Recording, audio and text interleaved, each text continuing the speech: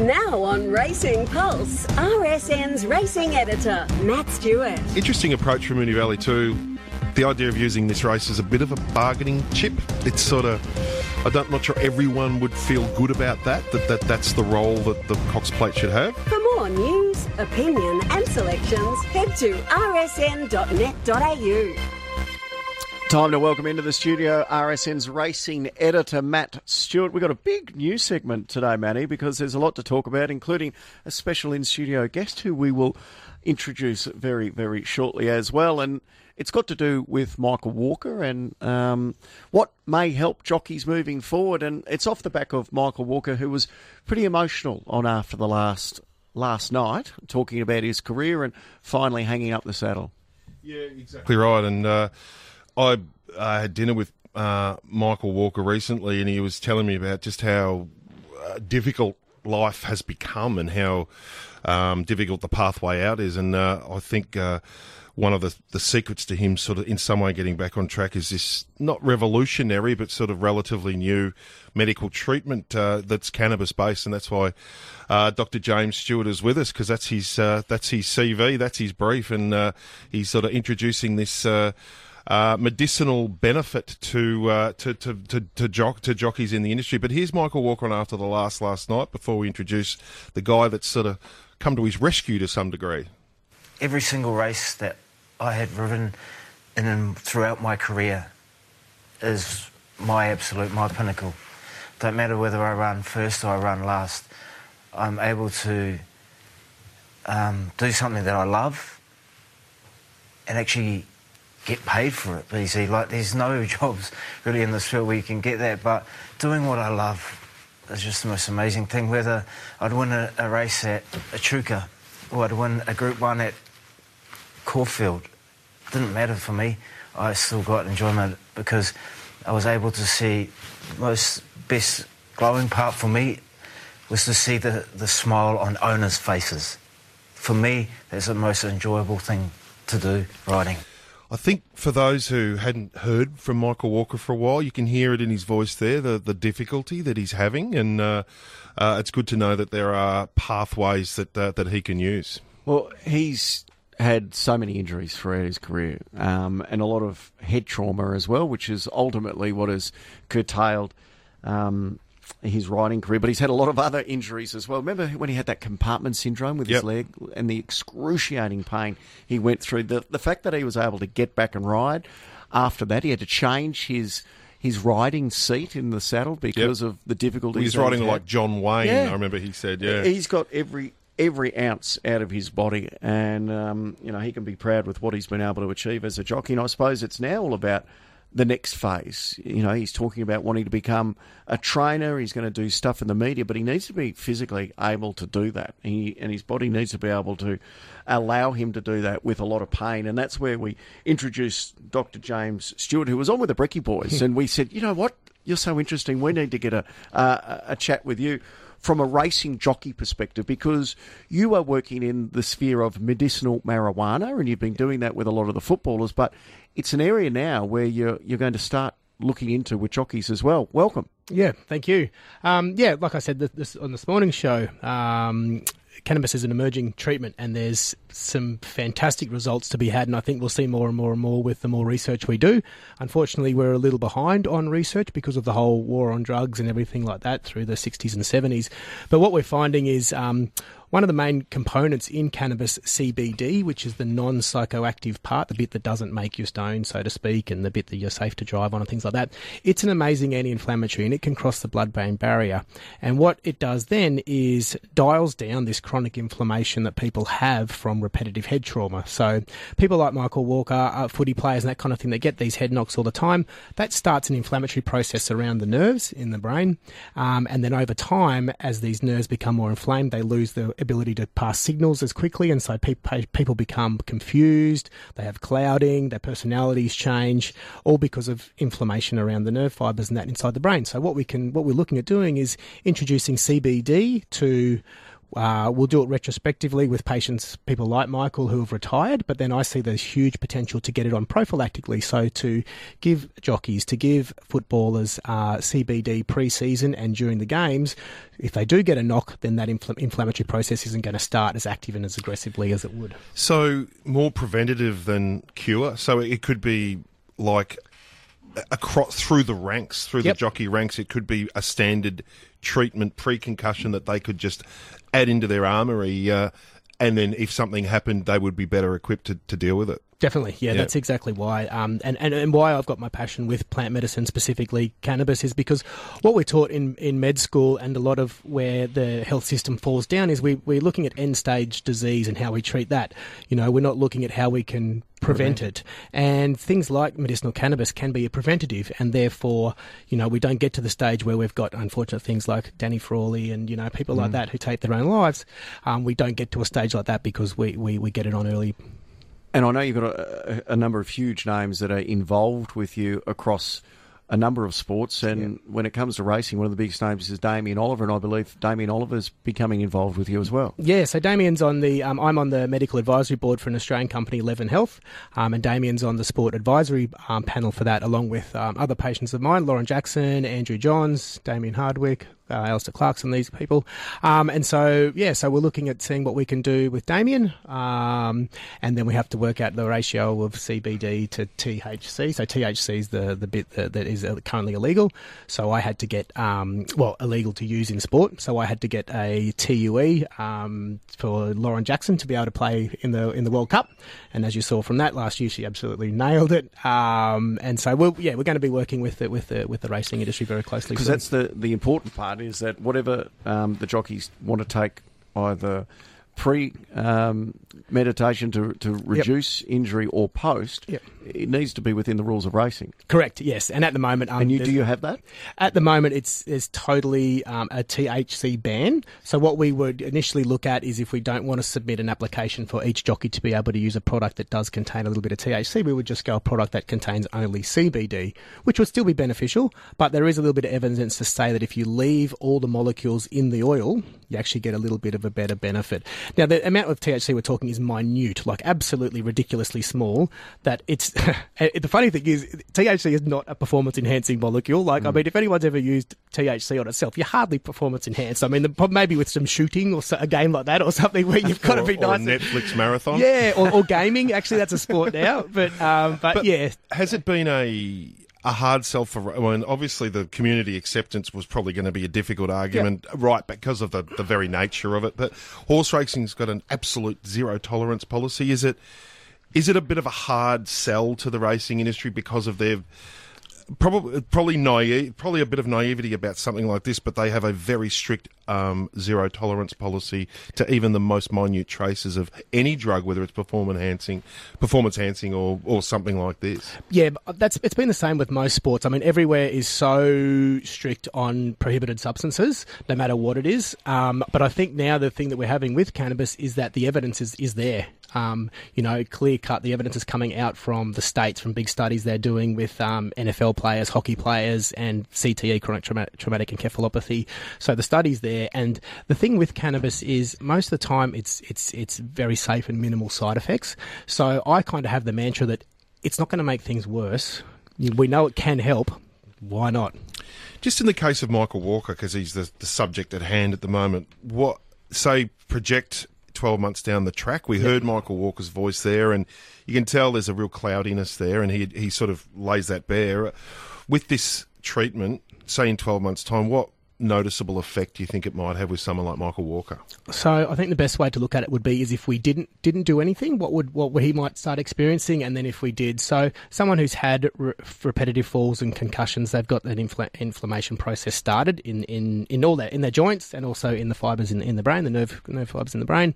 And so if we don't do anything, then what we could see happen with Michael is, over the years he might start getting some memory loss, a bit of clouding of just some focus loss, change of personality, Can these it type prevent of things. seizures? Definitely can prevent seizures, yeah. So Andrew Johns, a patient of mine, one of the great NRL players, he was having seizures from lots of concussions, and I actually reached out to him when he had a seizure in public, and I reached out to him and said, mate, I can help you here, and started him on CBD 3 years ago. He hasn't had a seizure since. So if we get like with Michael now, if we can get some CBD onto him and that kind of thing, then potentially that's going to stop that inflammation and stop those changes happening. So. Yeah, no, there's some huge potential with this. There'll be a lot of jockeys out there, like even Dwayne Dunn recently and others as well. And it's not just for head injuries, though. I'd imagine this can be beneficial for the knocks and aches and bruises anywhere inflammation is. So any knock you've had, so physical, and then with their brain as well, it's going to help dial down inflammation. So not only does it work for athletes, but also people with arthritis, osteoarthritis, rheumatoid arthritis, these type of things it can help with. But now, I don't know if this is fair dinkum or not, but I do have an SMS here that said, hey guys, on the subject of CBD, there was a small study carried out on wind-sucking horses, and apparently it helps stop that issue. Yes, so this is true? Well, yes, it was a small study, and you know what? So all animals have we have an endocannabinoid system ourselves. So that means our body makes cannabinoid molecules, and then the cannabinoid system is a master regulator in our body and how things work. So here's a very interesting fact: the number one receptor in our brain is a cannabinoid receptor. The highest, the receptor with the most number of receptors in our brain is a cannabinoid receptor. So that's got to tell you that there's something going on with this system. And then throughout our body, we also have a really high number of cannabinoid receptors. But mammals have a cannabinoid system themselves. So here's a business opportunity. There might be some worthwhile getting CBD into horses to reduce inflammation. It's also good and anti-anxiolytic, so if you get a horse that's a bit jumpy at the start, it might help. So if someone does that, I expect some rights. James, we're going to keep in contact because it's absolutely fascinating. There's probably a lot of listeners out there, maybe some jockeys who want to get in contact. What's the best way to do so? Sure, head to my website, www.drjs.com.au, or if you'd like to make a booking, head to herbalhealthclinics.com. Good on you, James. Dr. James Stewart's fascinating. We'll keep in contact and see how it progresses. Thanks, guys. Yeah, fascinating. These his awards, Doctor of the Year, Cannabis Industry Awards. I think a few years ago people would have had a little giggle, but you've certainly, and it wasn't held in an opium den, was it? No. Well, there's an SMS here saying, guys, worth noting it's medicinal cannabis awareness week. It's about pain relief, not getting stoned. Exactly. Yep. My ex-wife's got chronic rheumatoid and she uses it and it's helped her a great deal. So, that's amazing. Absolutely. Batty, what else is making news? Gee, I saw a headline where Zach Purton has not missed Mark Van Gestel, the new chief steward who's just arrived over in Hong Kong. Is this advisable to get offside with the chief Zach steward? is the king of Hong Kong. Yeah, I think if it's like a chessboard, what overrides the king is the So this is Zach Purton, who copped a suspension, was one of many jockeys to cop a suspension from the Mark Van Gestel regime in Hong Kong at Sha Tin last Sunday, has basically said his new standard when assessing, racing incidents and interference and all sorts of things, saying the recently appointed chief steward's approach isn't going to be sustainable here, which he's referring to his patch, Hong Kong, Zach's patch. And the head stipe has already lost the confidence of the jockeys' room. So the jockeys are going out not knowing what interpretation the Van Gestel regime will have. So 9 jockeys have received suspensions across 6 meetings, including Zach Purton, who is, by the way, going to be riding in Sydney in a few weeks' time at the Canterbury Stakes meeting. He'll be happy to get out of Van Gestel's, although coming into a similar jurisdiction here. This is from Purton. I've been here for 16 years. Not once have I seen a jockey get suspended for what I got suspended for on Sunday. You can't get suspended for crowding a horse. That's not enough for a riding offence, Purton said. And then he went on. So Purton will be riding in the Canterbury Stakes at Randwick on March 4. And he goes on to say a fair bit more. And the main thrust of what Purton's saying is the jockey pool in Hong Kong is limited. If 9 jockeys are suspended and then more suspensions are issued, they will simply run out of jockeys to be able to ride the horses. So look, it is if you jump on line and have a look at the quotes, they're quite strongly worded, aren't they? For against a chief steward of the racing jurisdiction, it says he's failing to grasp and understand the concept of racing in Hong Kong in regards to the small jockey pools. Part of the problem is he's only been here a couple of months. The club should have had him in the stewards' room on the panel for 1 or 2 years, so he understood the gravity of the situation.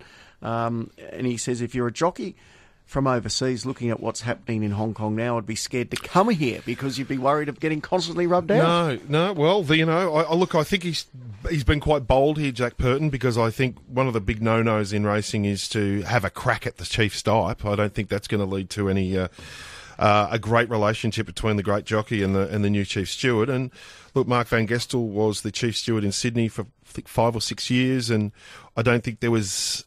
I think his predecessor, Ray Murray, was more criticised in media circles and so on for his approach to hardline stewarding of interference and so on. So I don't think there was any suggestion in Australia that Mark Van Gestel was overly picky when it came to those sorts of things. So it's going to be interesting to see how it plays out for Zach Purton for sure. And when he does come down to ride in Australia, I think we'll probably be easier to have a chat to him about it, but it'd be interesting to get him on the line to see if he wants to go again with what he's saying, or even Mark Van Gestel to explain his mindset when it comes to decision making. Well, we've put in a call to Zach, but I think he's at track work at the moment, so we'll see if we can get hold of him.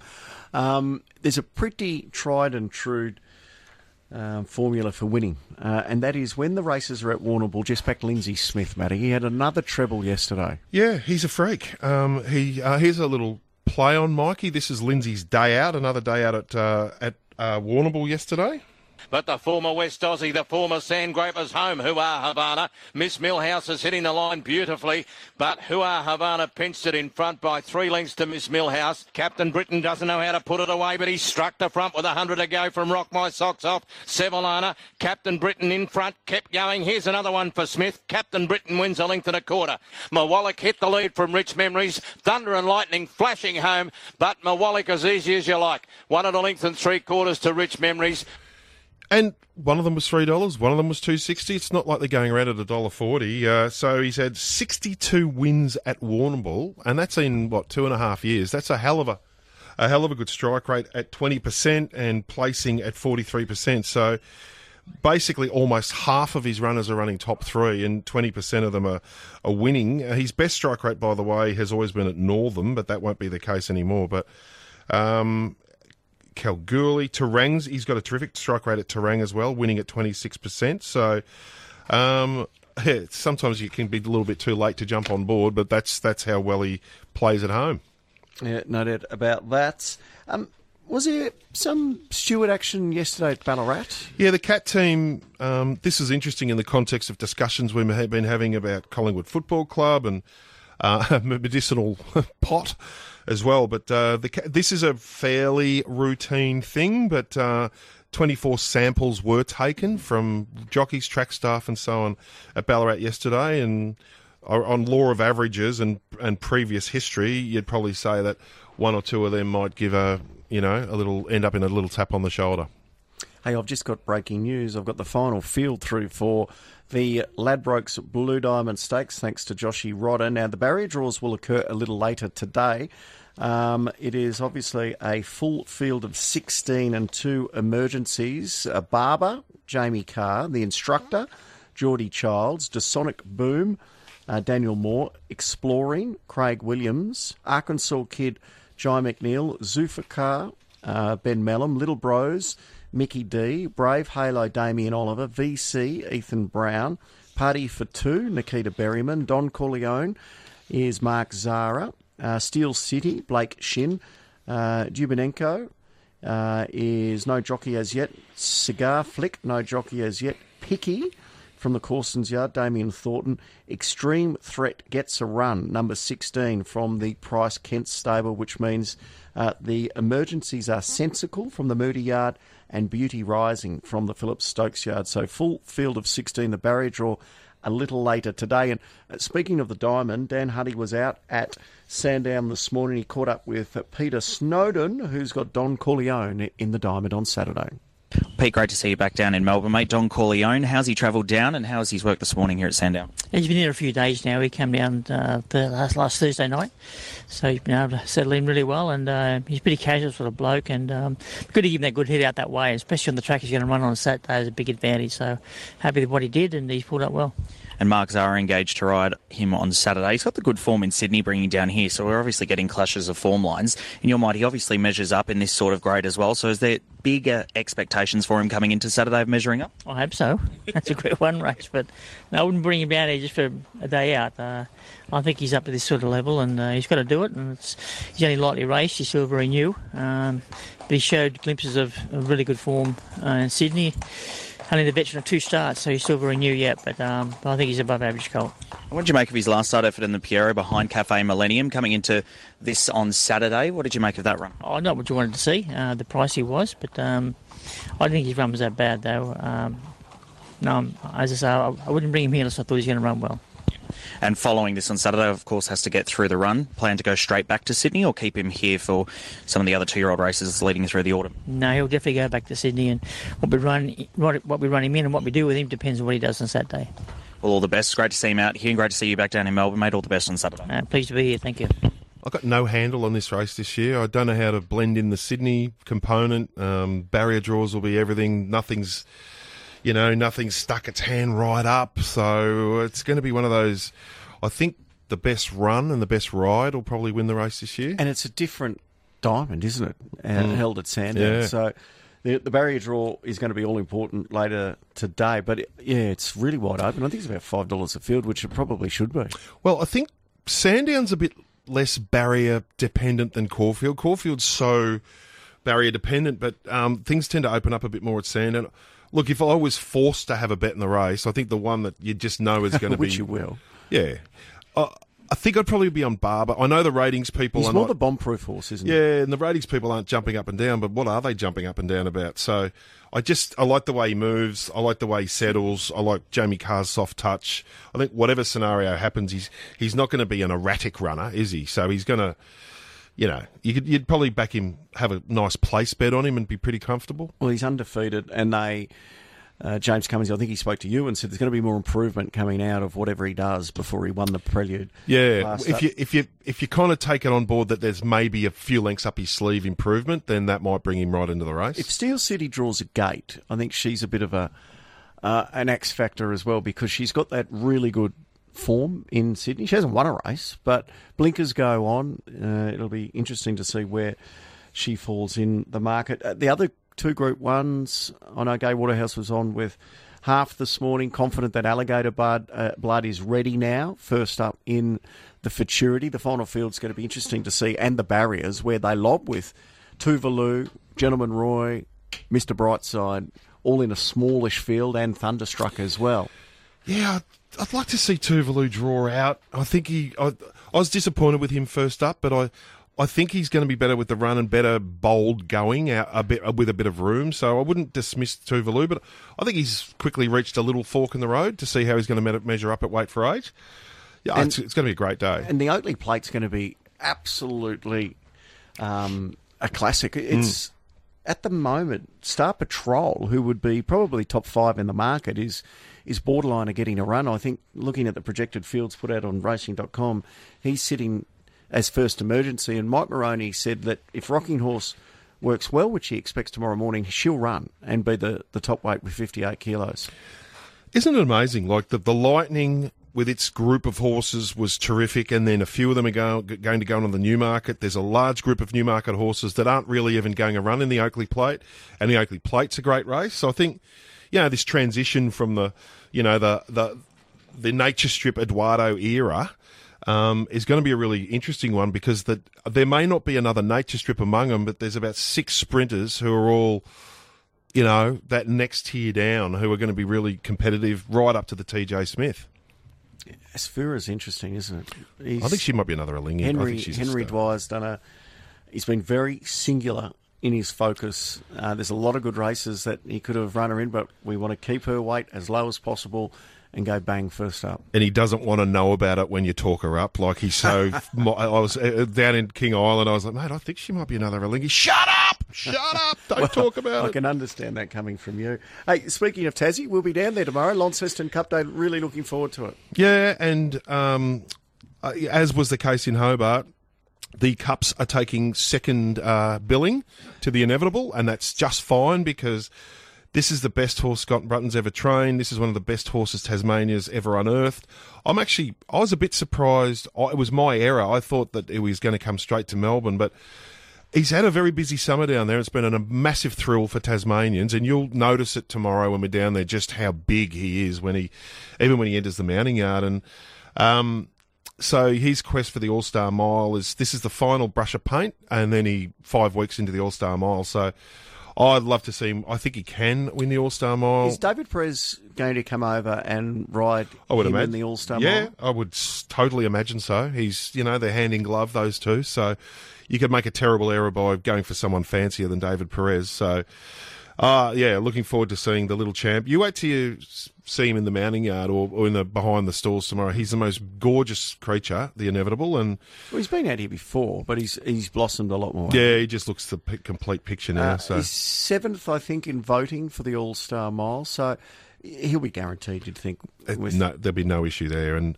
the Bear and the other owners are doing a great job with the social media. I don't know whether you've seen it, but the one they did with all the kids and the family kids and all that. And so he's a roaring success with the voting. And I'm looking forward to... it was a real privilege to see him at Hobart. So it's going to be great to see him tomorrow. And I think once you see him in the flesh and you see him win, you will quickly realise that he's not a small fry. He is a small fry, but he's not a small fry in the All-Star Mile. I think he's about 15 or 20 to 1 in the All-Star Mile. He's going to come in as fit as a horse can possibly be. So we're on from 8:30 to 1. Yep, live a little from bit of a Launceston. A little bit of a hybrid of Racing Pulse and the Big V, and we'll bring you all the talent and hopefully get Perez and the Mohawk. Hopefully the Mohawk will join us. We'll get all of the locals. And, well, it's farewell for Peter Staples. It's his final day as a journalist. He's been working there for about 80 or 90 years, I think, Pete. So it'll be good to say farewell to him in person tomorrow. Yeah, absolutely. Benny Thompson's coming down to ride Uncommon James in the Oakley Plate, so a great engagement for him. No decision yet on Coolangatta. Did we grab a little Dave Eustace? No. I think the 3 options are Newmarket, which is most unlikely, William Reid, or even possibility of going up to Sydney for the Galaxy. No, absolutely.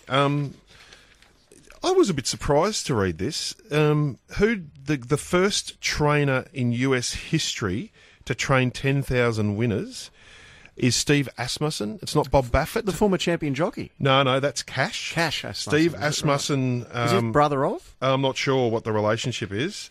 So he became the winningest trainer in North American history in August 2021. And now he's got to 10,000 wins. And for those who aren't aware, he was the trainer of Gunrunner and Rachel Alexandra. And the most amazing thing about it, you'd reckon to get to 10,000 wins, you'd have to be 80. He's 57.